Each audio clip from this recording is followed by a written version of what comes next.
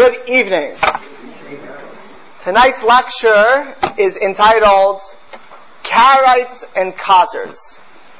Truth be told, in dealing with the 9th century, I had a selection of things to talk about, but perhaps two of the most interesting, not only of their time, but fundamental even for our times, and misunderstood Jewish groups. These were groups of hundreds of thousands or more of Jews, are the Karaites and the Khazars. So I will spend a large part of the night dealing exclusively with these two groups, which have ramifications to our very own day today. I very, very often hear people talking about Karaites or Khazars, not usually in the same conversation, although they both started within 20 years of each other, but very often misapplied information is applied to them, or incorrect information, incorrect comments. Who are these individuals?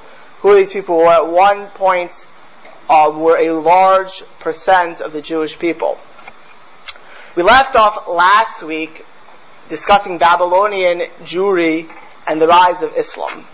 And we discussed at length the Reish Galusa, the Exarch of Babylonian Jewry, was the head of worldwide Jewry. At some points in history, after the Islamic conquest of all North Africa and the Middle East, the Reish Galusa, the Exarch, ruled over 90% of world Jewry. And the Reish Galusa's position was for over 1,500 years. During the long history of Babylonian Jewry, sometimes the Reish Galusa wielded more power. Sometimes the Gaonim, which we discussed last week, which were the heads of the two great yeshivas, Sura and Pumbedisa, sometimes they were in the ruling power. Much depended upon the political climate of the time, much depended on the personalities involved, who was running Babylonian Jewry, and thus who was running worldwide Jewry. Would it be the Reish Galusa? Would it be the Exarch, the head from the Davidic line who ruled Babylonian Jewry, who the Arabs put at a pedestal, as we discussed last week? Or would it be the heads of the yeshivas? Very often they worked in tandem, but often there was tension amongst them. It was actually a dispute of lineage that created the famous splinter sect of the Karaites in the 8th century. When Shlomo, who was the Reish Galusa, the Exarch, passed away in 760, there was a question of who would take over the position of Reish Galusa. As mentioned last week, the position of Reish Galusa was by lineage. A person had to be from the house of David to take that position. Shlomo had no children, but he did have two nephews. Both of them were brilliant Talmudists, both very popular. One's name was Anan, and the second name was Hananiah. Anan was older, he was a greater scholar, he was more charismatic, with a greater personality. Nevertheless, both the Dean, the Rosh Hashiva of Sura, and the Rosh Hashiva of Pumbedisa chose Hananiah. And the reason was because Hananiah was apparently a more grounded, more God-fearing individual. This, of course, came as a blow to Anan. And Anan did not take this sitting down. On the contrary, Anan declared himself to be the Reish Galusa. He declared himself to be the Exarch, and he started to gain followers. Now, in those days, the way a person became the Reish Galusa is he had to be nominated by the deans of the yeshivas. Now remember, this is ruling over millions of Jews in the Middle East. He had to be nominated by the two deans of the great yeshivas, both having thousands of students. And then the Caliph of Baghdad, who was for most of the Middle Ages Arab history, was the greatest Caliph in the Islamic world, had to approve the position, which means that the position was given over by the Caliph of Baghdad. So when Anan goes around saying, I am the Reish Galusa, contrary to the Caliph of Baghdad, guess what happens to Anan? he ends up in prison. Not only does he end up in prison, he ends up with a death sentence that Anan is going to be killed. History is a very funny thing. God runs the world, and God puts different people in different places. So Anan gets thrown into jail for declaring himself the Reish Galusa. And who is his compatriot in jail? His compatriot is a Muslim named Abu Hanifa al-Numan ibn Tabitz. I'm sure everyone knows who this is. For those who don't know, he was the founder of the Hanufi, which is most of us, the Hanufi sect of Islam, which at the time was a moral sect of Islam, which was also unpopular because it was a non-conformist Islamic sect. And he told Anan, who is supposed to get killed on Sunday, when you go for the caliph with your last plea of life, listen to me what to do. Do not say that you are a Jew, because if you say that, you're going to get the death sentence, because you said you're the exarch. Claim that you really are a different religion. Claim that you really are the leader of not the mainstream Jewish people, but of a different religion, that you have a different viewpoint of the world. And get some of your backers to back you on that. And that's exactly what happened. Anan goes in on the Sunday where he's supposed to get executed. He has the last word with the caliph. And he tells him, I would never come against your word, my majesty. You, caliph of Baghdad, would I ever come against you? Of course not. When I said I'm Reish Galusa, when I said I'm the exarch, what I meant to say is, I'm an exarch of a different religion. I wasn't rebelling against your word. I'm the head, which will become of the Karaites. I am the head of a different religion. We feel that these Jews went off the proper path. Now, if you're the caliph of Baghdad and you hear this, well, it's not such a bad idea, because it creates an opposition to a very powerful Jewish community which was in the Iraqi territory, and we discussed last week it was spread out throughout the Middle East, and he bought it. Anan then went ahead and started a new religion, and he had potential followers. Who were these followers? Well, when Islam came in 634 and conquered Babylonia, conquered Iraq, conquered the Sassanid Empire, it was a cataclysmic event, as we discussed last week. There are many people with different viewpoints, many isms going around. Christianity wasn't defined, Islam wasn't defined, and there were Jews who got caught up in literally a dozen plus small splinter sects.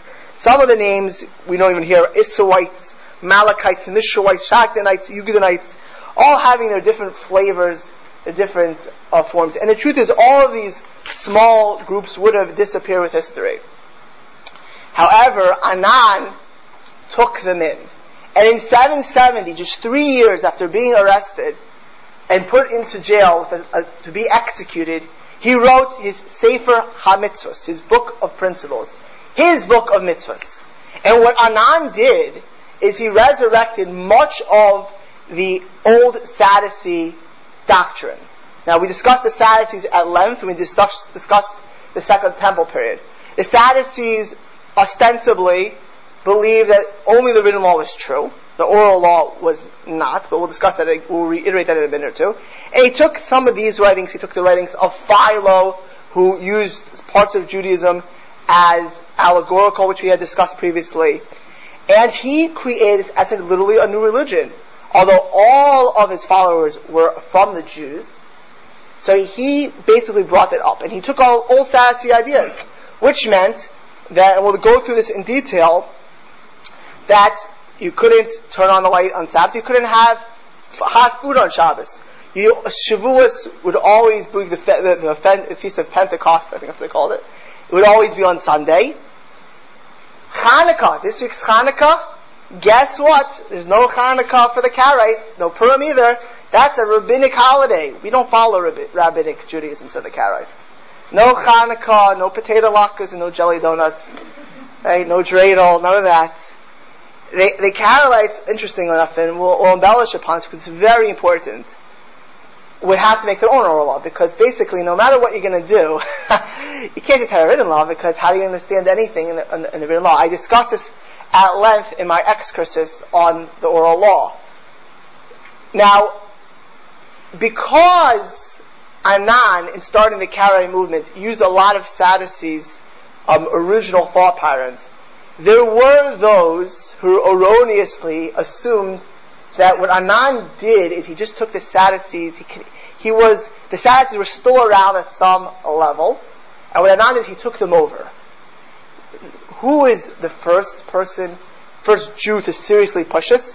His name, and we will discuss him at length, is Abraham Geiger. Abraham Geiger was the biggest proponent of Reform Judaism in Germany in the early 19th century. Abraham Geiger was at first actually friendly with Rav Hirsch. Rav Hirsch, of course, became his greatest antagonist in the 19th century. Both were, Rav Hirsch was the head of the Orthodox community in Frankfurt, and Geiger was the head of the Reform community. Geiger contended, and we'll see how incredulous this is historically and sociologically in a minute, that the Karaites really came from the Sadducees. Right? He was not the first individual. A British theologian by the name of John Gill in 1767 maintained the same thing. He says as follows, and this is really wacky.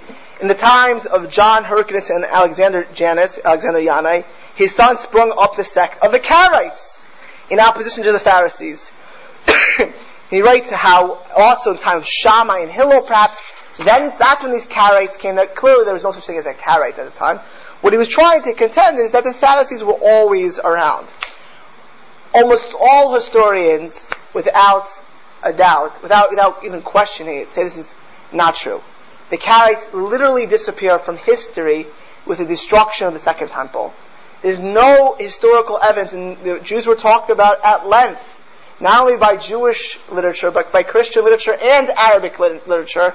The Sadducees clearly disappeared as a group. Most of them became Christians, or left Jewish faith, or went back to what we call the Pharisees, which we had discussed at length as well. Bernard Revel, who was the first president of Yeshiva University, wrote his dissertation, his PhD in Karat Halacha, and decided to go through all of Geiger's points and show how incorrect Geiger was. Also pointing out that what the Karaites themselves do, if you read their books, which Geiger did not, it's clear from his writings, and Revel did, that was his dissertation, is that the Karaites quoted the Sadducees. They quoted the Sadducees as people they were bringing as proofs to themselves. But they were certainly not a continuation of the Sadducees. Lastly on this point, Rabbi Zweig, who I mentioned, his Rosh Yeshiva Miami, brings many proofs. And this I personally think makes a lot of sense, that the Sadducees were different than the Karaites. The Sadducees did not believe in the oral law. What they believed was that the oral law cannot contravene the simple text of the written law. Means if there's a question of the oral law going against the simple text of the written law wins. Otherwise, we follow oral law. Okay? That's why the Talmud says you couldn't tell who a Sadducee was and who a Pharisee was at times. They had to screen people. Well, the Karaites were clearly distinguishable from the rest of authentic Jewry, which we'll discuss. The Karaites were not hard to pick up who these individuals were. The famous professor of history of Columbia, Salo Baron, depends how you pronounce his name, the European way, the English way, he contended in his history book that up to 40% of world Jewry by the 10th century was Karaite, and the majority of the Jewish population of Israel was Karaites. Now, that makes the Karaites bigger than Reform and Conservative everywhere in world Jewry combined. Okay? We are talking about a mass movement. We are talking about a movement that literally almost overtook the Jewish world. So I would like to discuss a little bit of detail who were these individuals. Because the fact that Geiger, paradoxically, points out that the Karaites came from the Sadducees was not for naught. Because the next time, after the Karaites pretty much dissipated as a worldwide movement in the 12th century, that a movement would come against the oral law would be the Reformed Jews in the 19th century. And like the Karaites, they also had no tradition for that. Basically, what happened at post-Mendelssohn, we won't talk about Mendelssohn today, is that Reformed Jews who were assimilating in mass, and who you will almost find no descendants of these Jews, made Judaism user-friendly for Germany, user-friendly, and therefore pulled out the oral law, and eventually would take out the written law as well. Of course, Reformed Jews don't believe that the written Torah was given at Sinai. So, Karaites were not only more numerous than Reform and Conservative Golan, they were more from. You will see these were religious Jews to a large extent. They practiced what they preached. They did not keep religion. They were daily Jews. What did the Karaites believe? The Karaites believed that the original form of Judaism was what God gave at Sinai. It was clearly God gave the Torah at Sinai, gave it to all the Jews as the 5 books of Moses, and that anything that was not in those 5 books was not true. Everything that was in the 5 books was true. There is a Messiah, there is a reward and punishment, there is only one God. But what's God's will? God's will is to follow what's in the books, and nothing like an oral Torah, which I really discussed at length. So for those who are not here for that lecture, should go back and listen to the tape, or the MP3, and just going through how the oral Torah is obviously intrinsically bound with the written Torah. We discussed that when I discussed the Sadducees. And therefore the oral Torah is also out of the picture. How do the Karaites keep the Sabbath? Well, the Karaites kept Sabbath. They kept Shabbos. They didn't drive to Shul on Shabbos. No. The Karaites, not only did they keep Shabbos, they did nothing. They did no malacha on Shabbos. They did not even kindle a flame. The Karaites held that when the Torah says you can't do kindle, they didn't say kindle, they learned it as burn. When we say livor, they read as burn. Really it means to kindle. Anyone who knows Hebrew knows that. But they read yatzar as kindle, and ba'ar as burn. Therefore, Karaites felt you cannot use any fire on the Sabbath. No hot food on the Sabbath whatsoever. You can't have any form of heat or any electricity nowadays on the Sabbath. That's why the Ran Rabbeinu Nisim, the great 14th century sage in Barcelona, Spain, said as follows: any Jew who does not have hot food on the Sabbath is assumed to be a Karaite. Because we can have hot food on the Sabbath. If we put the food on before the Sabbath, totally fine. As long as we don't start a fire, that's fine. Well, the Karaites told you couldn't use fire at all. That's where the custom comes of cholent. That's where cholent comes from. Cholent comes from all Jews had to have hot food on the Sabbath. Right? We saw cholent comes, we thank the Karaites for cholent. That's one good thing they brought to the world. If it wouldn't be for the Karaites, we would not have had cholent today. So we have to thank them for that. Well, if you're a Karaite today, and we'll see there are very few left, but if you're one of those Karaites, if you can't use fire on the Sabbath, you can't have even pre-existing fire, guess what you can't have today? Electricity. So if you're a Karaite today, you gotta pull out your plug to your refrigerator, you gotta pull out the plug to your freezer. That's what the frum ones do. What most Karaites today, even if they're Karaites, are not observant. But if you are an observant Karaite, you gotta pull out the plug to your fridge or your freezer, because you can't have any electricity at all. They also turn off the circuit breakers. Karaites, when they went to the shul on the Sabbath, they prostrated. They bowed like the Arabs did, not like Jews do. Tzitzis. Did the Karaites wear tzitzis? Yes, they did. Not only did they wear tzitzis, but they wear tchelis. They still do if they wear tzitzis. Because they feel, Torah says a blue string, it doesn't say what the blue is, so any blue is okay. You don't need a certain shell or mollusk like the Talmud says. Any blue string, you can pick what blue you like, pick your favorite blue. Any blue string are good for tzitzis. Now when I was younger, I was always told by, people that say, if your tefillin are too far down, they're between your eyes, you're going to be a Karaite. That's how the Karaites wear the tefillin. Now it happens to be, according to Jewish law, the tefillin have to be above your hairline. They have to be approximately around here, about an inch above your hairline, ideally. If it's too far down, you don't fulfill your obligation. However, it happens to be that the Karaites didn't wear tefillin at all. They felt that the verse says, that you should tie it between your eyes and by your heart. Obviously that can't be literal. They also didn't know what tefillin are from the Torah. It must be metaphorical. It must be that you have to have God in your heart and in your head. There's no such thing as tefillin. Karaites don't wear tefillin. Same thing by mezuzahs. Karaites didn't have mezuzah. They felt it was a metaphorical verse in the Torah. Some Karaites actually, believe it or not, put a 10 Commandments on their door. A little thing of the 10 Commandments, because the 10 Commandments are the main thing. They put that on the door. It happens to be in contemporary Israel, some of the Karaites, in order to mesh in with their Jewish neighbors, will put a mezuzah on their door. That's for, being kindly neighbors. But they themselves, Karaites, never believed in mezuzah, and they themselves didn't use mezuzah. Who is a Jew? Karaites are probably the first group that we find to ever believe. It's remarkable when you start looking at how the Karaites would be a predecessor for many of the Reform inventions. Karaites were the first group to claim patrilineal descent.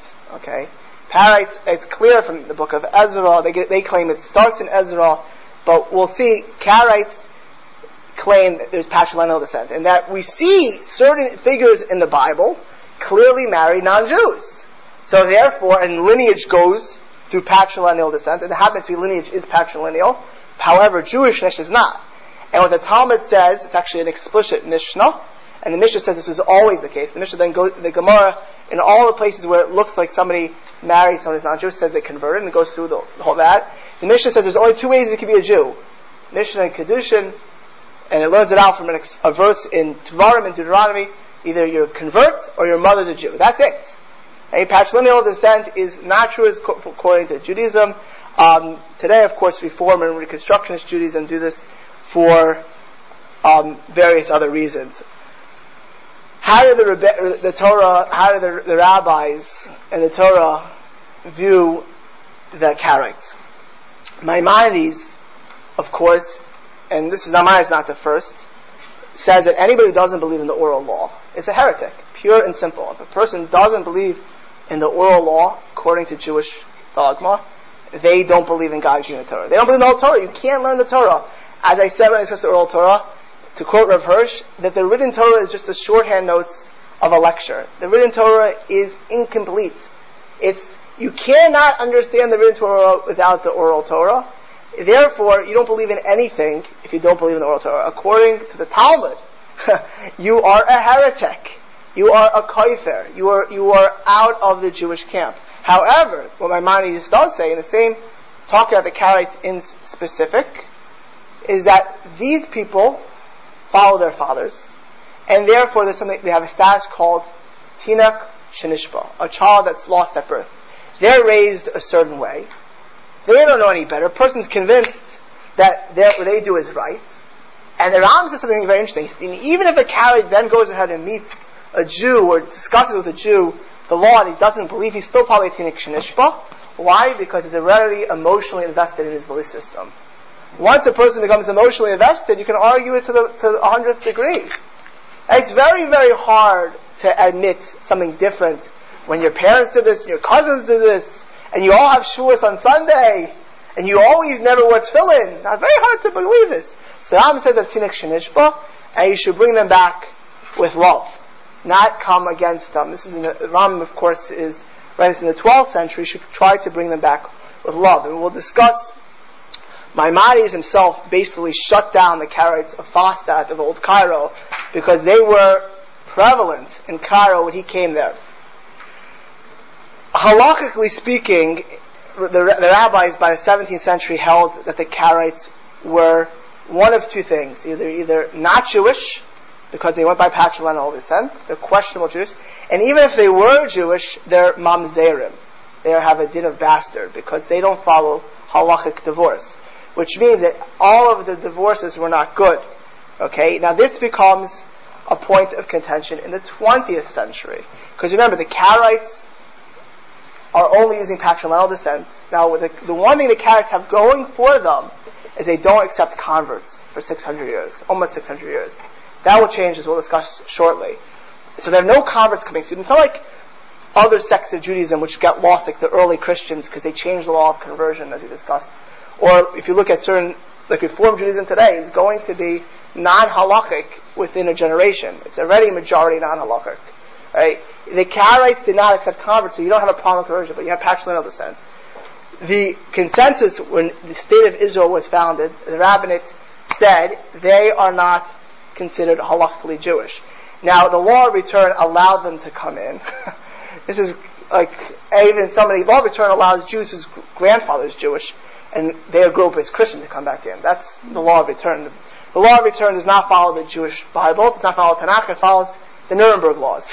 Okay? That's the law of return follows. And therefore, the law of return allows them to come in, but they cannot get married to Jews and they are not considered Jewish. In fact, the overwhelming rabbinic consensus is that even if a Karaite would convert, they cannot marry a Jew because they are in doubt a Jew, and if they're not a Jew, if they are a Jew, they are mamzer. They're considered a bastard. It means they had no divorce, halakhic divorces. They just had civil divorces. They may have had good marriages, civil divorces. They are considered a mamzer. Almost all poskim hold this way. The one posek under certain conditions who allows Karaites to marry in is Rabbi Ovadia Yosef, but even him it's with certain conditions when the mother is clearly Jewish on certain conditions. That is the Kedetz Pei today. Obviously I don't want to rehash the same conversation we had when we talked about the Sadducees, but to say there's no oral law, if you ever have a conversation with the Karaites, it's a lot of fun. It's something you want to do for on fun, because today Karaites are not at all well versed in their own faith. But meat and milk. Karaites, of course, meat and milk together is biblical. Now, they're going to be stuck at some level doing that. They don't wait 6 hours, they don't wait 1 hour. That's rabbinic. But what is meat and milk? So you say, why are you careful about meat and milk? Well, the Torah says meat and milk. The Torah says meat and milk. Where does the Torah say meat and milk? It says, basar, and I discussed this, and ches lamed beis. What's ches lamed beis? Is it chalev? Is it forbidden fats? Is it chalav? Is it milk? You have no idea. You need to rely on the rabbinic tradition of vowelization. You can't read the Bible. The entire world, by the way, Christians, anyone who reads the Bible relies on the Talmud's interpretation of the Bible. If you read the Septuagint or you go to Jerome's Vulgate, the Latin translation of the Bible, it's relying on our translation. The King James Bible is based on our translation originally, on the oral law. You can't read it. Right? All of these things. Sabbath. There's no indication of what the Sabbath is. Rest from work on Sabbath. You know how often I get a Jew who doesn't know anything about Judaism, they come to my house and they say to me, Rabbi, why can't I move boxes on the Sabbath, but I can't turn on a light? Turning on a light is just a piece of cake. Moving a box is heavy work, heavy labor, right? Obviously, that's a person who doesn't know what the text says, right? This Torah just says, keep all on the Sabbath, very severe punishment if you don't. What is the Sabbath? What does it say? It doesn't say it. All the Talmud's what's going to hash all of this out. Mezuzah, obviously, and Tefillin, and many other, literally thousands of things. Slaughtering meat. What is shchita? How do you slaughter meat? Torah doesn't say. What are the 4 species on Sukkos? Right? Where are they? The Torah says, like I command you. What do you command? I discussed this with the Saz, I'm not going to review it, but just something to keep in mind. Now the Karaites did become popular, okay? The Karaite movement spread at a certain point for various reasons, partially because, it was for all alternative movements. If a person has a weaker background, it's not spread amongst the scholarly class, it's spread amongst a weaker class. You have people going ahead and pushing it, they can seduce the masses. So the Karaites started to spread, and they had the golden age of the Karaites is from about the 9th century to the early 11th century. And they spread across the world. And at one point, they were if you read Middle Age philosophy, there's something called Kalam. There was Islamic Kalam and there was Jewish Kalam. Kalam was almost an anti-Aristotelian philosophy. The Rambam, Maimonides, in his Guide to Perplexed, bashes it to no end. But the Karaites were very prevalent in Kalam. The Karaites became 40% of, perhaps up to 40% of world Jewry, and the majority of Israeli Jewry. Until one of the greatest figures, and there's always a great figure that comes up, Rav Saadia Gaon becomes the head of Babylonian Jewry. Who is Rav Saadia Gaon? Reb Saadia Gaon is perhaps the most famous Gaon. Of all of the Gaonim, remember the Gaonim go from the 6th to the beginning of the 11th century, end of the 10th, beginning of the 11th century. Reb Saadia Gaon, really 10th century, excuse me. Saadia Gaon was born in Egypt. His father, Joseph, was a teacher, and he was a child prodigy. A brilliant child. And at the age of 19 years old, he wrote the first Hebrew dictionary, and the first Hebrew book of Hebrew grammar, called Agron, which scholars to our very day study for grammar and Hebrew dictionary. All the famous poets, Ibn Gabriel, Yehuda Halevi, would all use the Agron. In fact, Rabbi Avram Ibn Ezra, who lived 200 years later, one of the greatest Spanish sages, praised the Agron so highly. This was a book written by a 19-year-old. Well, Reb Saadia Gaon, at a young age, looked at him and he saw these Karaites. And he said, what in the world are all these people? They're breaking Jewish law. No one's taking a strong stance against them.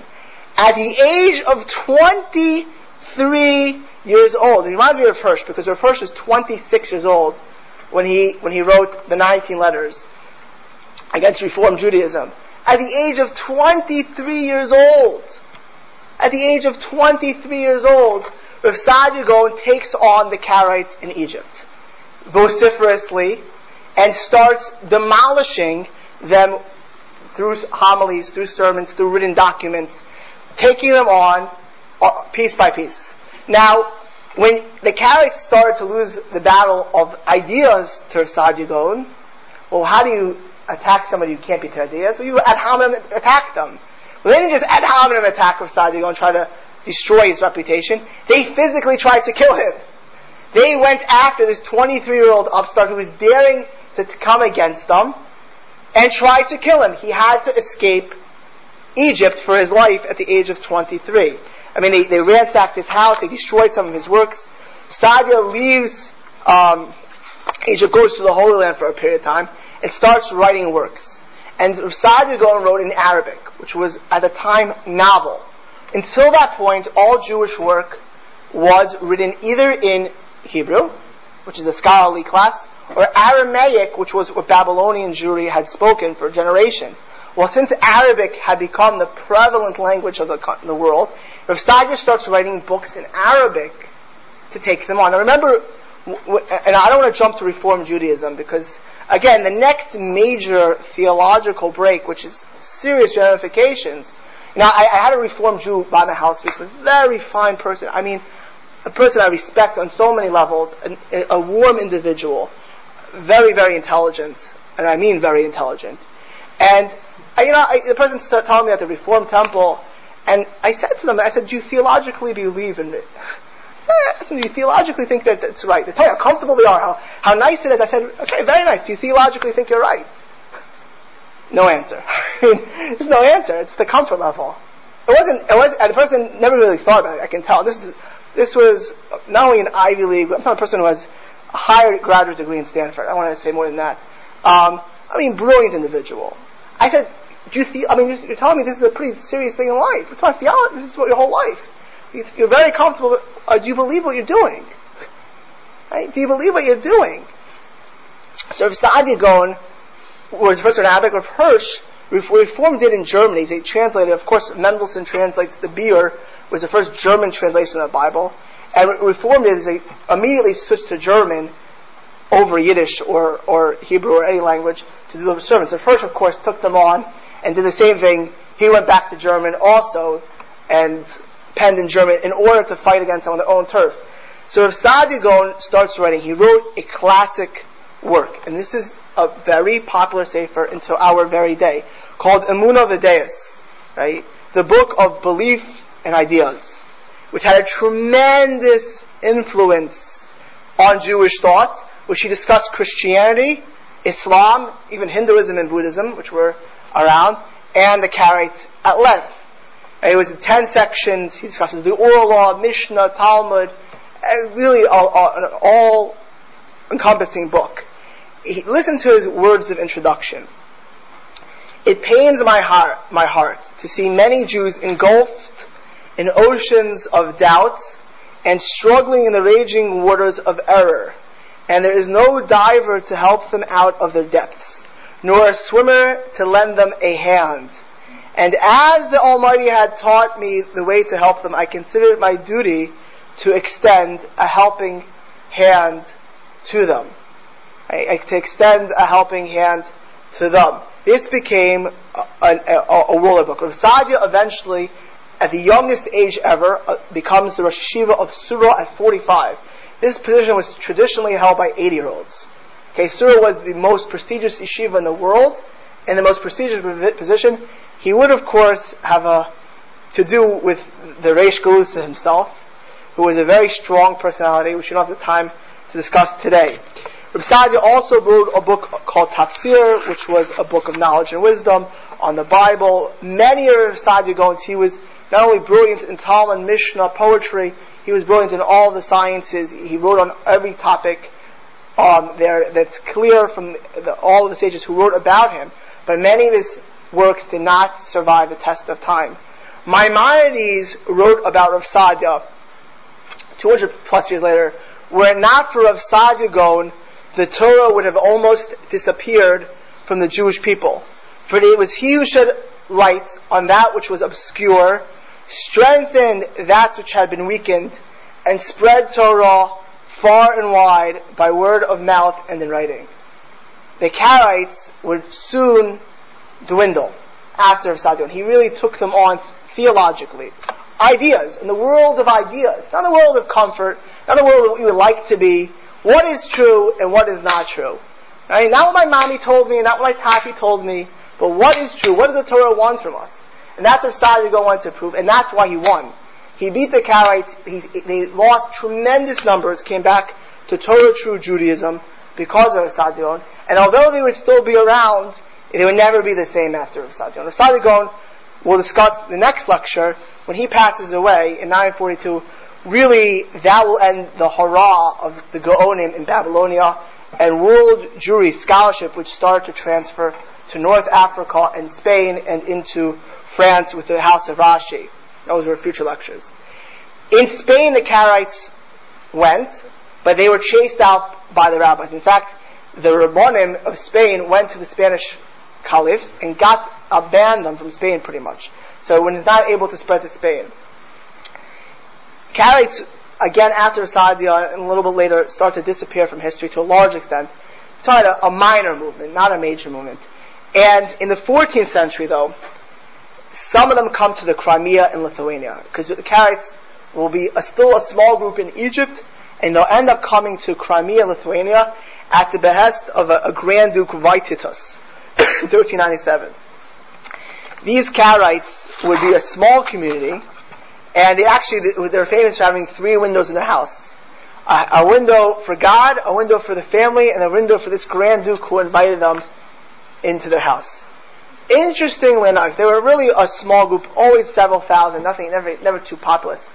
But in the early 19th century, because the Russian Tsars, now we will discuss at length the anti-Semitic pogroms of the Russian Tsars, because unfortunately, most of American Jewry, most of lost American Jewry, came from these Russian Jews. If you look at the descendants of the 50% plus American Jewry who is unaffiliated in this country, they're mostly either Russian background, because German Jews, the small German Jews came, and mostly are gone from us, either Russian or Romanian, who came in the late 19th century because of these pogroms, because of the rabid government-sponsored anti-Semitism in Russia. It would of course also start the communist movement, start socialism to a large extent, it would start the Zionist movement to a large extent.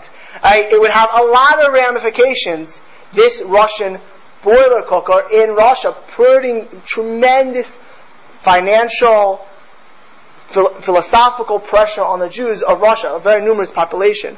Well, the Karaites were subject to this pressure. But then they said something differently. The Karaites, under Avram Furkovitz, said, we're not really descendants of the Jews. We're really descendants of the Khazars. We are not biologically descendants of the Jews. We're a different religion. Don't persecute us. And they sold themselves. In fact, many of these Crimean, called Carolers, the Crimean Karaites, actually adopted Jesus and Muhammad as prophets as well. They were then spared the anti-Semitic decrees of the Russian Tsar. And in fact, Karaites were not subject to all of the forced induction of 7-year-olds, which the rest of Russian Jewry was in the 1840s. They were not subject to all of the pogroms. Not only that, this is an amazing thing.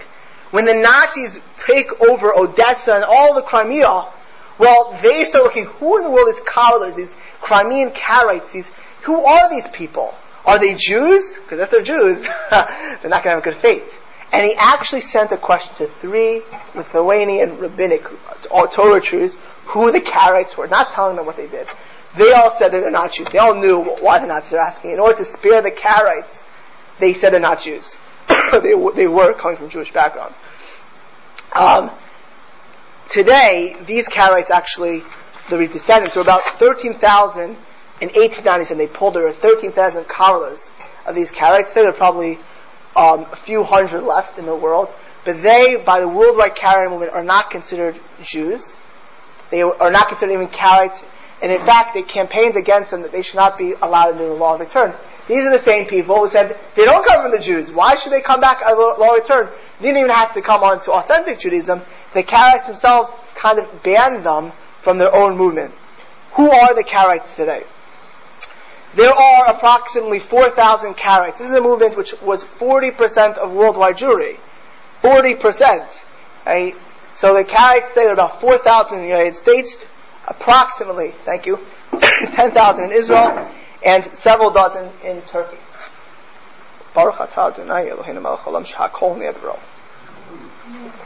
Okay. As mentioned, the rabbinate did not view them as Jews, and in fact pushed for them not to be allowed under the law of return. They were not successful under that. The Karaite leadership in Israel, Karaites are mostly found in Ramla, Ashdod, and Beersheba. They have a board of Chachamim, and almost all of these Chachamim come from Egyptian Jewish descent. There are 4,000 Karaites in the United States.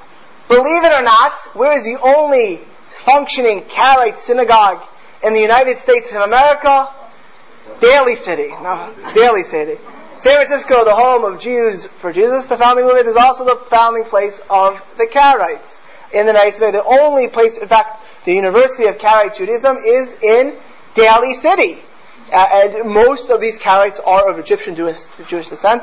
If you ever read about it, it's actually interesting. 2 of the heads of that, I think the Chacham and the president at one point, were Egyptian Jews who were imprisoned by Egypt in 1967.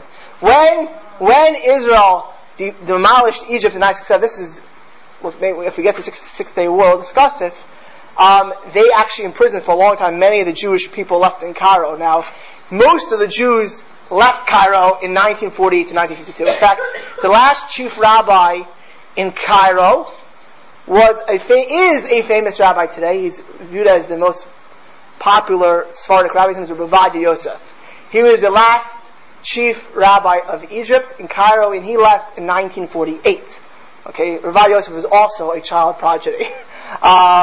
So most of the Jews that were left there were Karaites. So they arrested a lot of the Karaites that were also halakhic Jews, but it's mostly Karaites.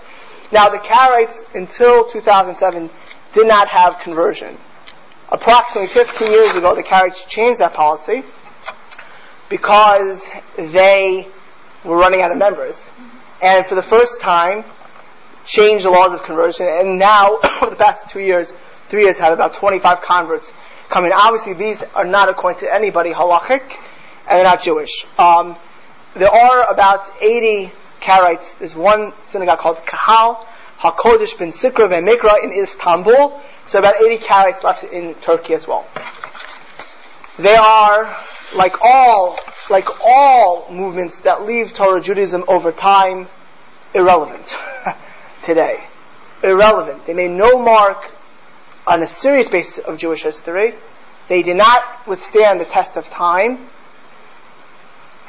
And even the Karaites today, they're mostly mostly illiterate, unobservant, and that's why they go for converts. You always know when the laws of conversion change, it's because, I just read today that conservative Jewry is now welcoming interfaith.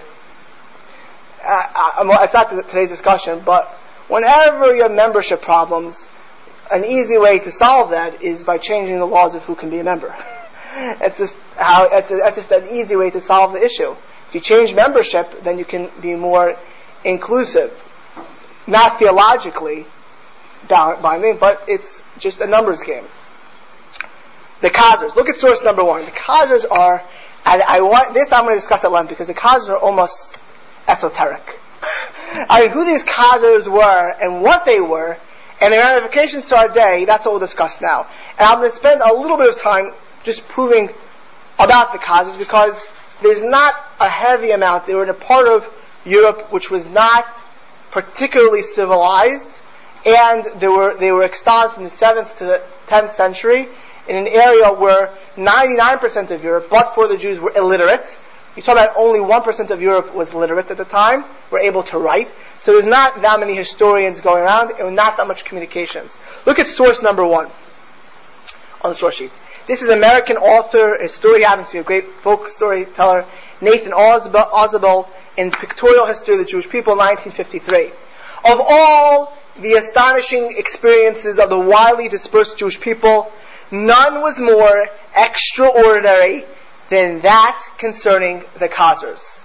The Khazars were a semi-nomadic Turkish people who established a humongous kingdom called Khazaria or Khazar between the 7th and 10th century. This was one of the largest entities in medieval Eurasia. Not even actually as large, was the Franks under Charlemagne, but even Charlemagne's kingdom was not as large. The next largest kingdom would come up after the Roman Empire would be the Mongols in Europe. I'm not talking about the Islam. They accomplished all of what is today modern day Russia, Western Kazakhstan, Eastern Ukraine, Azerbaijan, large parts of the northern Caucasus of Georgia, the Crimea, northeastern Turkey. Khazaria was one of the major arteries of commerce going between the Islamic world and Christian Europe. In fact, it was in the middle of the two, and it was part of the Silk Road. What does Khazar mean? Well, no one's really sure, but most historians assume it comes from the Turkish verb to wander. The first time we find the Khazars in the history books is they joined with the Byzantines. We discussed this last week. In their battle against the Sassanid Persians, they joined with the Byzantines in their side. Now, interestingly enough, the Jews are, of course, cheering against the Byzantines. So the Khazars come, they're on the side of the Byzantine Empire, who, under Justinian, banned all Torah study, banned the synagogues, forcibly converted Jews. As discussed at length, these were people who the Byzantine Empire would have destroyed Jewry. That's what we discussed last week. The Khazars not only joined with the Byzantines, but in numerous marriages between the Khazars and the Byzantines, so much so that one of the Byzantine kings, heads of the Byzantine Empire, was called Leo the Khazar, because his mother was a Khazar. Originally, the Khazars practiced traditional Turkish shamanism. They focused on a sky god called Tengri, but they also had many Confucian ideas as well. The Khazars were exposed to Judaism. There was, and this is a historical fact, many Jews in the Crimea, many Jews escaping from the Byzantines in particular. Some for that small period of time where the Persians were dangerous. Others were mountain Jews, which are there to this very day. You meet Bukharians, they're going way back into time of their population. At some point, and we'll discuss this soon, in the 8th or 9th, early 9th century, the Khazar royalty and nobility definitely converted to Judaism, and part of the general population followed. Now, the Arabs, the Persians, claimed that all of the Khazars are Jews. Listen to the Persian historian, 10th century, Ibn al-Falik al-Hamadani. This is actually a famous 10th century Persian historian who reported that all Khazars are Jews, and other Arabs mimic that. However, many historians disagree that not all Khazars were Jews, and that's probably true that not all Khazars were Jews. D.M. Dunlop, who is the most famous author and historian of Khazars, who wrote a famous book in 1954, claims that it was only the upper class was converted. Others, such as Kevin A. Brook, who wrote a book a few years ago called The Jews of Khazaria, asserts, and he brings proof, which is beautiful. If you look at all of the burial customs of Khazaria, they can see how the people were buried, that they used to have like pagan burials, with all kinds of things buried with them, with very elaborate burials. All of a sudden, in the 9th century, they switched to shrouds and plain coffins, like a Jewish burial. Right? So he contends that a lot more than just the nobility converted. When did they convert? All historians say it was sometime after 740 and sometime before 830. Khazari coinage numismatists say that already by the year 830 it was clear that the Khazar kingdom had converted to Judaism. In fact, when Cyril, for those who don't know their Christian history, Cyril was the apostle who converted the Russian Empire. When Cyril, who was very popular amongst the Slavs and converted the Slavs in mass, came to Khazaria, he was rebuffed. He was not able to convert the Khazars, and the head of the Khazar Empire in the year 860 was named Zachariah, not a Turkish name. Okay? There are Arab sources who say that Isaac Sangri or Yitzchak HaSangri was the rabbi who converted them. Rav Sadia Gaon has letters to the Khazars. The Karaites, not like Furkovitz would say later, actually call the Khazars Mamzer and Baz. They did not like the Khazars. They were clearly a rabbinic Jewish sentiment. They was rabbinic, which was why Furkovitz's claim that the Crimean Jews were Khazars, for anyone who knew anything of history, was absurd. When he claimed to the Russian Tsars, don't persecute us, we Karaites are Khazars, that obviously is not true. The Khazars never had anything to do with Karaite Judaism. In fact, if you look at early Karaite sources, they blasted the Khazars. But alas, the Russian Tsars never read early Karaite writings, and the Karaites were able to get away with their claim.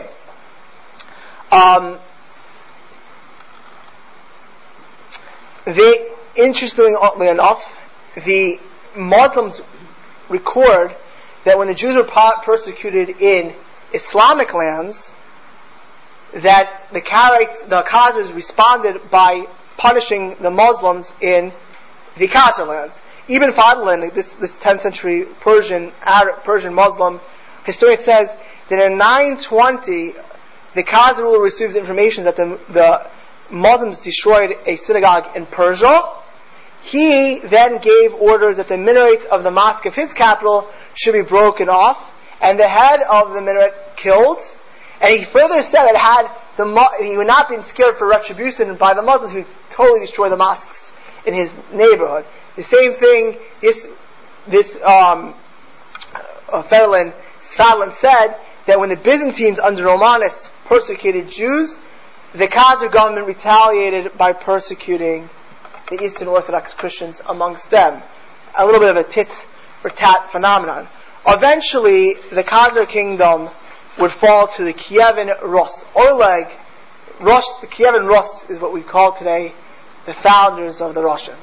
The Kievan Rus comes about in the mid-10th century, and sometime by the early 10th century, the late 10th century, early 11th century, they knocked out the Khazars as a kingdom. Eventually the Khazars would be lost as a race by the Golden Horde of Genghis Khan. And the Khazars would either leave Judaism, some would assimilate into Judaism, most of them going to Iran and Iraq. We will discuss later in a few minutes the claim that Ashkenazic Jewry at some level stems from the Khazars. Look at source number 2. Now, barring those few vigilante revenge, the Khazars were a unique kingdom. This is by a Russian historian, Vasily Grigoriev. Jacob, you've heard of him? Yeah? Printed in 1876 in his compilation book, Rossiya is Isaiah. The Khazar people were an unusual phenomenon for medieval times. Surrounded by savage and nomadic tribes, the Afghans have been around for a long time. They had all the advantages of the developed countries. Structured government. In fact, the Kievan Russians would take the political, legal system of the Khazars. They would take the Khagans and all of their systems. That was the Khazar system they took. Structured government, vast and prosperous trading, and a permanent army. At the time when a great fanaticism and deep ignorance contested their dominion over Western Europe, the Khazar state was famous for its justice and tolerance. People persecuted for their faith flocked into Khazaria from everywhere. As a glistening star, it shone brightly on the gloomy horizon of Europe and faded away without leaving any traces of existence. There were definitely large Muslims and large Christian groups in Khazaria, and even though the nobility of Khazaria was Jewish, they tolerated all religions, so much so that the Muslim sources report that the Khazar Supreme Court consisted of 2 Jews, 2 Christians, 2 Muslims, 1 pagan. Okay.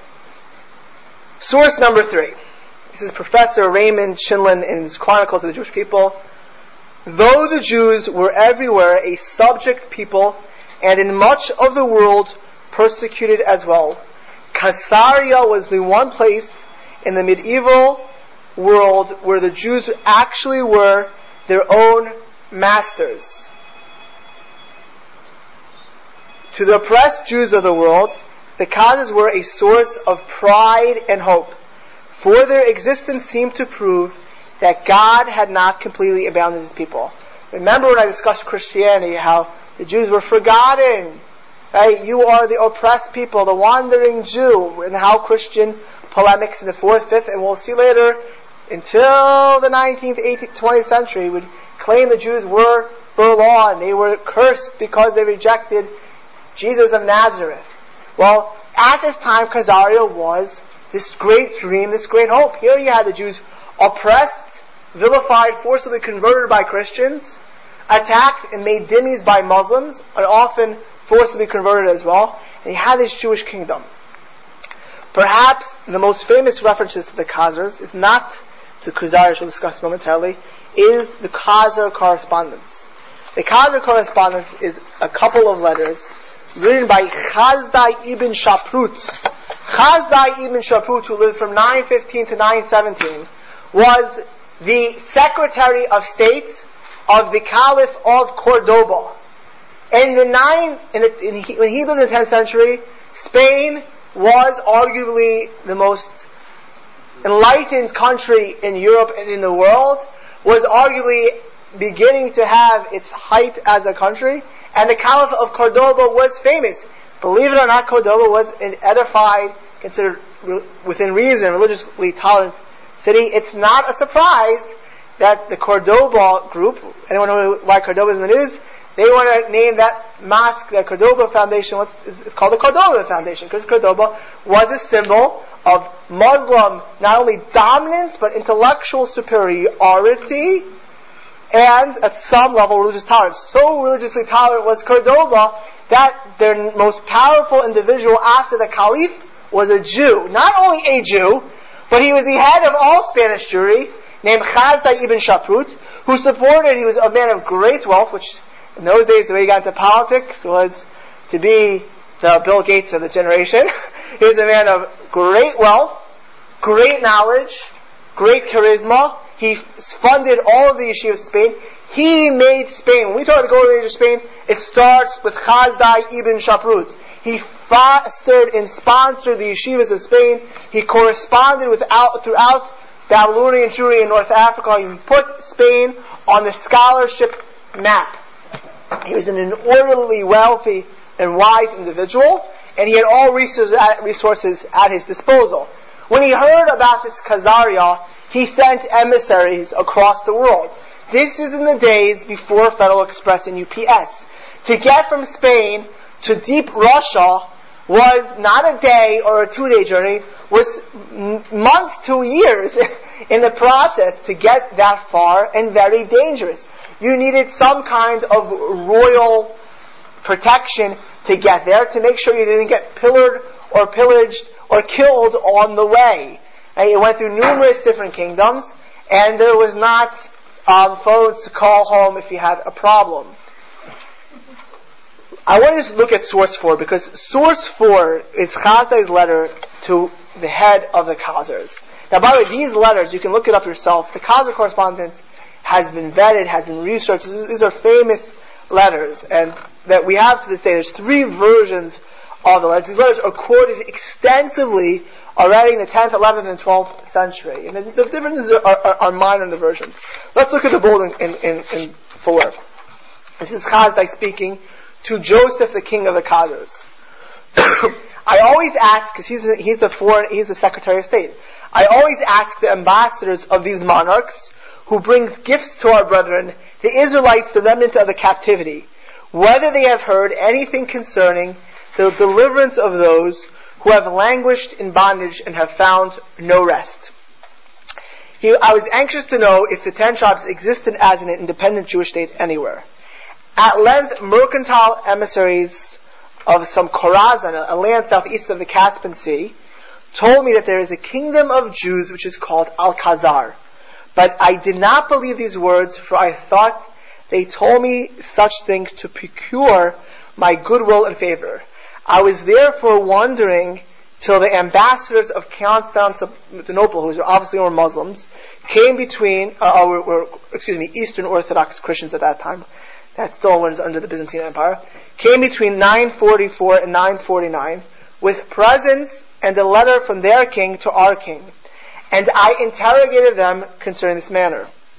They answered me, it is quite true, and the name of the kingdom is Al-Khazar. It is a 15 days journey by sea from Constantinople, but by land many nations intervene between us. The name of the king now reigning is Joseph. Ships sometimes come from their country to ours, bringing fish, skins, and wares of every kind. The Khazars, great traders, got their wares from Rus to the north. The men are our confederates and are honored by us. There is communication between us by embassies and mutual gifts.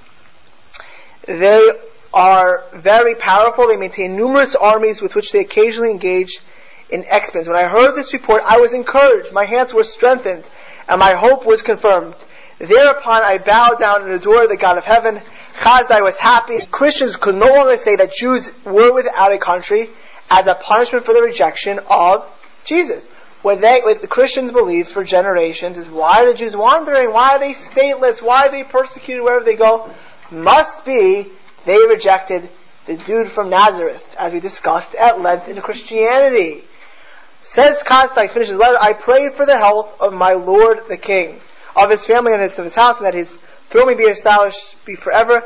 Let his days and his son's days be prolonged in the midst of Israel. Source number 5 is Joseph's reply. Now, I'm going to skip the beginning. Bold. Let's just go. He then says he's a Khazar, and he says the Khazars come from Yethet. And he gives his lineage. You have the sources to look at as you will. But I want to go to the king of the Byzantines, because it's in the middle of his letter, where he discusses how the Khazars converted. The king of the Byzantines and the Arabs, who had heard of him, sent their envoys and ambassadors with great riches and many great presents to the king as well, and as some of their wise men, with the object of converting him to their religion. The Byzantines and Arabs hoped to stop the raids of the Khazars by converting them. Go to the next bold. So the Joseph discusses how the king spoke to the Muslim theologians, spoke to the Christian theologians, and asked the Muslims if it's between the Jews and the Christians, who should you believe? The Muslims said the Jews.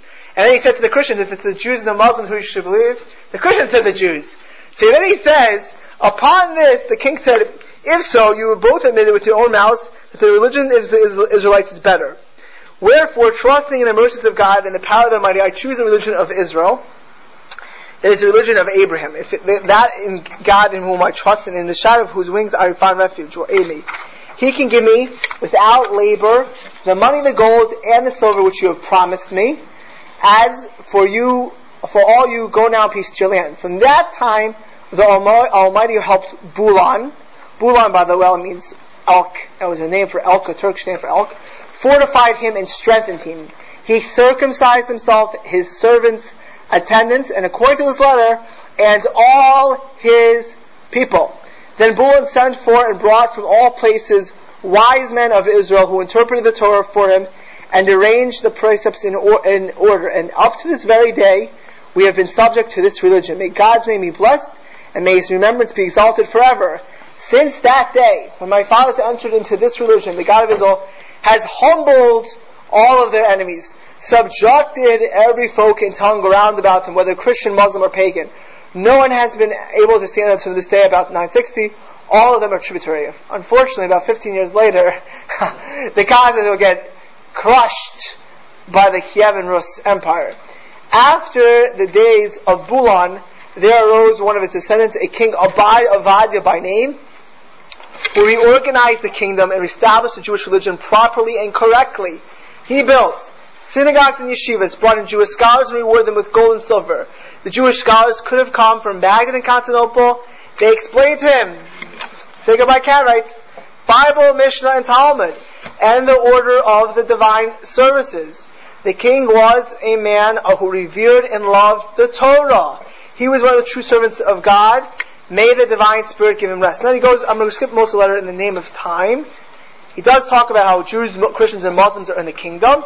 The last bold is, you mention in your letter that you yearn to see my face. I also would very much like to see your pleasant countenance and the rare beauty of your wisdom and greatness.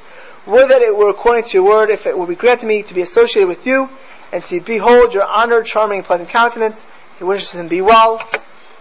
We have no historical evidence that they ever, of course, met. This letter is remarkable similar to the next work, which came out approximately 100 years later. This is from a classic, one of the most popular Jewish works, which Jim Roberts and I are studying right now, called the Kuzari. The Kuzari has the name Khazar. It discusses, it is a Jewish book discussing why not only Judaism is right, but why the Torah is divine, why the oral law is true, why Islam and Muslims are incorrect, and how does the Kuzari, what's the prose of the Kuzari, what's the literary structure? The Kuzari is written as a discussion between the Khazar king and originally only the Muslim Qadi, the Muslim sheikh, the Muslim preacher, and Christian priest, in discussion with them, and eventually a Jewish rabbi comes in, and the whole genre discusses how the Khazar king became Jewish. Now, Chizdai was about 100 years before Yehuda Halevi. Yehuda Halevi we'll discuss him in the Golden Age of Spain. He wrote the Kuzari, my heart is in the east, although I'm in the east, my heart is in although I'm in the west, my heart is in the east, thank you. He was a famous Jewish author. Many of our liturgy comes from Yehuda Halevi. We'll discuss him later. Yehuda Halevi certainly knew who Chisda ibn Shaprut is. He most definitely had these letters when he wrote the Kuzari. In fact, most historians assume that, secular historians, non-Jewish, all assume that Yehuda Halevi had the Chizdai letters. Look at source number 6, which is the second. The Kuzari is broken up into 5 essays. This is the beginning of essay 2. So after this conversation, the Khazar king, as is related in the history of the Khazars, was anxious to reveal his visor in the mountains, and the next bold, the king and his visor traveled to the desert and mountains on the seashore and arrived one night at a cave in which some Jews used to celebrate the Sabbath. They disclosed their identity to the Jews, to them, embraced their religion, were circumcised in the cave, and then returned to their country eager to learn the Jewish law. They kept their conversion in secret, however, until they found an opportunity of disclosing the fact gradually to a few of their special friends. When the number had increased, they made the affair public and induced the rest of the Khazars to embrace the Jewish faith. They sent to various countries for scholars and books and studied the Torah. The Kuzari, by the way, is a classic work. It's worth it to read. If you have not studied the Kuzari, a new, beautiful translation came out by Feldheim. by Rabbi Daniel Korobkin, who's a rabbi in Los Angeles, of the rabbi in Yavne in Hancock Park. It is a classic. Every Jew should be literate in Kuzari. This is bread and butter. If you have not learned the Kuzari, don't wait until you're 100. This is a book people should know going through life. Did you learn Arabic? It was written in Arabic and translated into dozens of languages, including into English. Look at source number 7. Because even though the Khazars would get destroyed, some of the Khazars would still exist amongst the Jewish people. Look at source number 7. This is by the Ravid of Toledo. Ravid wrote the Sefer Kabbalah, the book of tradition. He says as follows: you will find the communities of Israel spread abroad as far as Dalim, and Dalim is near Iran, and the river Ittel, where Khazar peoples who became proselytes. The Khazar king Joseph sent a letter to Chazai ibn Shaprut and informed him that he and all his people followed the rabbinical faith. We have seen descendants of Khazars in Toledo, some of his own students of the wise, and they have told us that the remnant is of them. The remnant, those who are left, those Khazars who didn't get completely destroyed, is of the rabbinical belief. Just a couple of Islamic sources. Most Ahmad ibn Fadlan, who was a 10th century person we quoted before, Ibn al-Fakik, who was another Persian historian who is famous for his concise book of lands, also says in 930, all of the Khazars are Jews, but they have been Judaized recently. Look at source number 8. This is Abad al-Jabbar ibn Muhammad al-Ahmadani, and his establishment of the proofs for the prophethood of our master Muhammad. Certainly not somebody advocating the Jewish faith. One of the Jews undertook the conversion of the Khazars, who are composed of many peoples, and they were converted by him and joined his religion. This happened recently in the days of the Abbasids, it's in the 8th century, for this was a man who came single-handedly to a king of great rank, to a very spirited people, and they were converted by him without any recourse to violence and the sword, which was novel when Christianity spread throughout Europe. Oscars, the Franks, how they spread Christianity by the sword. The Muslims certainly spread by the sword. Jihad was a dogma of theirs. And they took upon themselves the difficult obligations enjoined by the law of the Torah, such as circumcision, the ritual ablutions, washing after the discharge of the semen, the prohibitions of work on the Sabbath and during the feasts, the prohibition of eating the flesh of forbidden animals according to this religion, and so on. There are many Russian sources which discuss the Khazars. Byzantine sources, look at source number 9. This is 9th century monk Christian of Stavelot in his Exposito in Matthew Evangelism. For Christians are even found in the lands of Gog and Magog. And now if you look, by the way, at Islamic literature also, when they refer to the land of the Khazars, they call it Gog and Magog. Avadia at one time, Saadia Gaon also has some kind of line like this as well, who are a Hunnic race. He claims, this 9th century monk, that the Khazars are from the Huns, or the Avars perhaps, the Huns, which most historians don't agree with. I mean, he didn't see them firsthand, but he said they're from the Hunnic race, and they're called Gazari, circumcised and observing all the laws of Judaism. Now, why are the Khazars very relevant today? Okay. There is, and you can, if you want to have fun, Google this. There is a conspiracy theory going on for almost 150 years that Ashkenazic Jewry comes from the Khazars. It was first publicly, as an idea, expressed by Ernest Renan, the French biblical scholar, in 1883.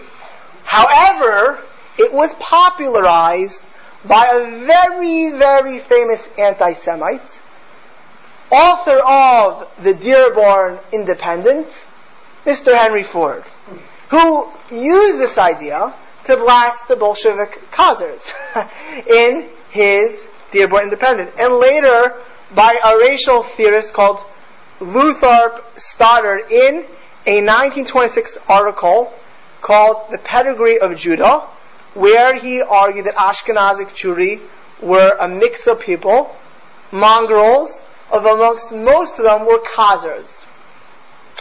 In 1951, a Southern Methodist University professor, John O. Beatty, published a book called The Iron Curtain Over America. In this book, he claimed that the Khazar Jews were responsible, it's like the Protocols of Elders of Zion, were responsible for all of America's and all the world's ills, beginning with World War I. He claimed that these Khazar Jews had plotted World War I and World War II. Of course, he had tenure, this individual.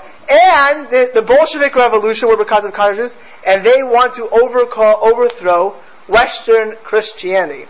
Next came 1971, John Bagot Glub Pasha, who said, well, if this is the case, the Khazar Jews have no right to Palestine, the Palestinians should have it first.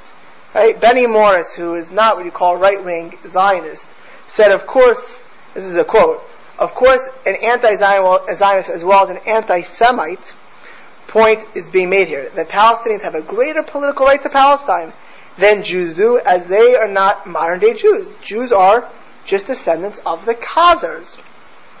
Now, this theory went wild by a Jew. This Jew was Arthur Koestler.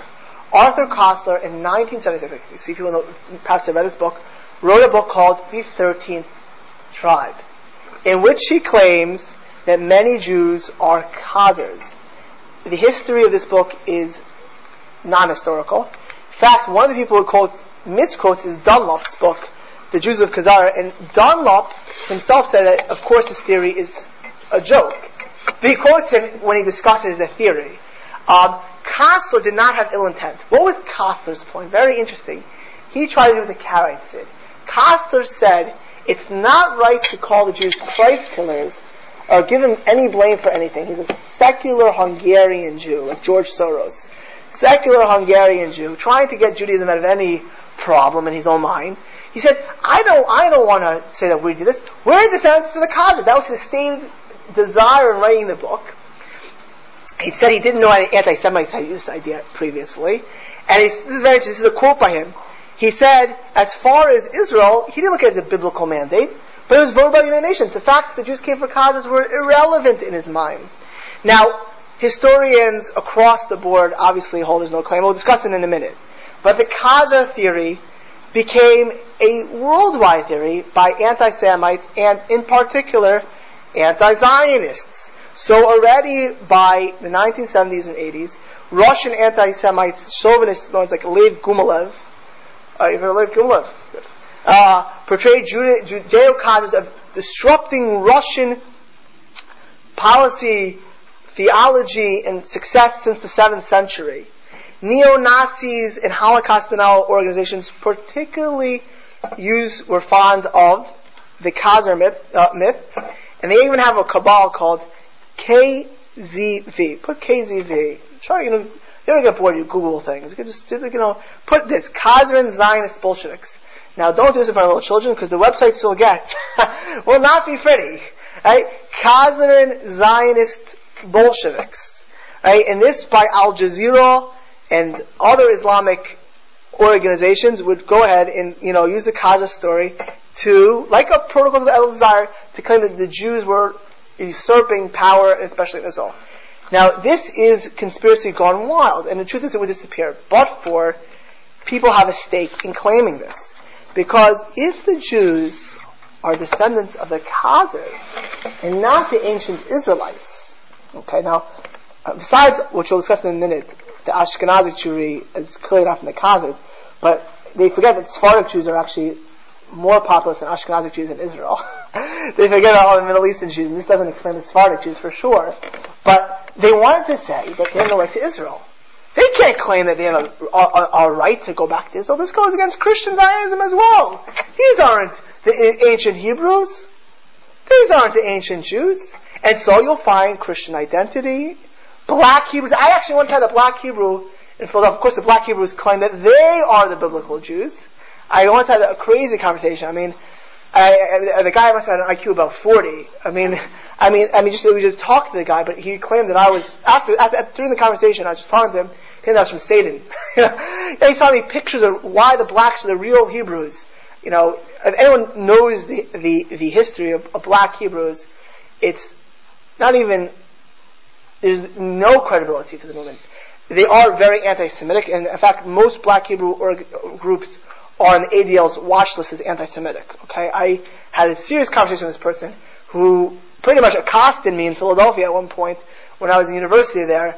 They are a dangerous group, I must tell you. I think Eric Cantor this year, who is now the majority leader of the House, and a Jew who prays in an Orthodox synagogue and learns with an Orthodox rabbi, although he himself is not Orthodox, was threatened by a black Hebrew this year, who called him all kinds of Lucifer and whatever. British Israelism, Anglo-Israelism, for those who don't know, also picked up this theory. Anglo-Israelism is also an interesting thing which people don't know, that there's a school of thought in Britain that really the 10 lost tribes is England. And the House of Windsor is from the Davidic line. Now the Jews are usurpers. Anyone who wants to knock out Ashkenazic Jews, which they forget about the Sephardic Jews, they will use this theory. Bernard Lewis, professor of Oxford, said in 1999, this theory is supported by no evidence whatsoever and has long since been abandoned by all serious scholars in the field, including those in Arab countries where the Khazar theory is little used except in occasional political polemics. Now, I once had Orthodox Jews ask me if this is true. I mean, this is like literally believing, the protocols of elders of Zion, when all the Jewish rabbis get ahead and plot the world, and every year, this is so incredulous historically. I mean, let's just start simple. Ashkenazic Jewry. We can track exactly where, from the house of Rashi, coming up through northern Africa, clearly the house of Rashi, way before anything else. Right? We have Ashkenazic Jew in Gaul, way before all I mean, this is historically documented. But beyond that, did you ever think, why do Ashkenazic Jews speak Yiddish? Hey, the Khazars spoke Yiddish. Khazars were Yiddish speakers. The Khazars had no Kohanim or Levian. The Chavetz Chaim was a Kohen. I mean, it comes to show that many Kohanim, I'm a Levi. I'm a Levi. Okay? And then the list goes on. I mean, archaeologists, historians, anyone of credential doesn't believe, but race theorists and anti-Semite and conspiracy theorists picked up on it, mostly in the past 30 to 40 years, and mostly for anti-Zionistic agendas. It really doesn't answer even on their anti-Zionistic agendas, because again, the majority of Israel currently is about 55% from Middle Eastern, from Sephardic background. Only about 45% of Israel is Ashkenazi. So, even in their anti-Zionist background, even in this crazy theory, it wouldn't make sense, but they want to use it as a political basis. Genetic tests have been done in the past 15 years, all of them showing that Ashkenazic Jewry and Sephardic Jewry are pretty much identical. Right? All genetic barriers. In fact, by your wedding, you had Hammer. Was it Hammer? Who is related to Sherman Gold? Their cousin. He's one of the researchers who actually researches. But both Jewish and non-Jews have done studies of Jewry. There is about 11% of Ashkenazic Jewry who apparently has some kind of outside gene. Some people want to claim that it's from the Khazars, which is possible. Judaism always allowed conversions. Also possible other people, of course, correct conversion, convert in. But according to Nicholas Wade in the last study, Nicholas Wade is a scientific reporter for both the New York Times and Nature Scientific, that the result, when he's talking about the Hammer study, which was, if you want to look at the study's proceedings of the United States National Academy of Sciences, which compare the Y chromosomes of Ashkenazic, Roman, North African, Kurdish, Near Eastern, Yemenite, and Ethiopian Jews with 16 non-Jewish groups from similar geographic locations. It found that despite their long-term residence in different countries and isolation from one another, most Jewish populations were not significantly different from one another at a genetic level. The results support the hypothesis that the paternal gene pools of the Jewish communities from Europe, North Africa, and the Middle East descended from a common Middle Eastern ancestral population, and suggests that most Jewish communities have remained relatively isolated from neighboring non-Jewish communities during and after the diaspora. So it says Nicholas Wade, the results accord with Jewish history and tradition, and refute theories like those holding that the Jewish community consists mostly of converts from other faiths, or that they are descended from the Khazars, a medieval Turkish tribe that adopted Judaism. That ends tonight's lecture. The next lecture will be on the Golden Age of Spain. Thank you.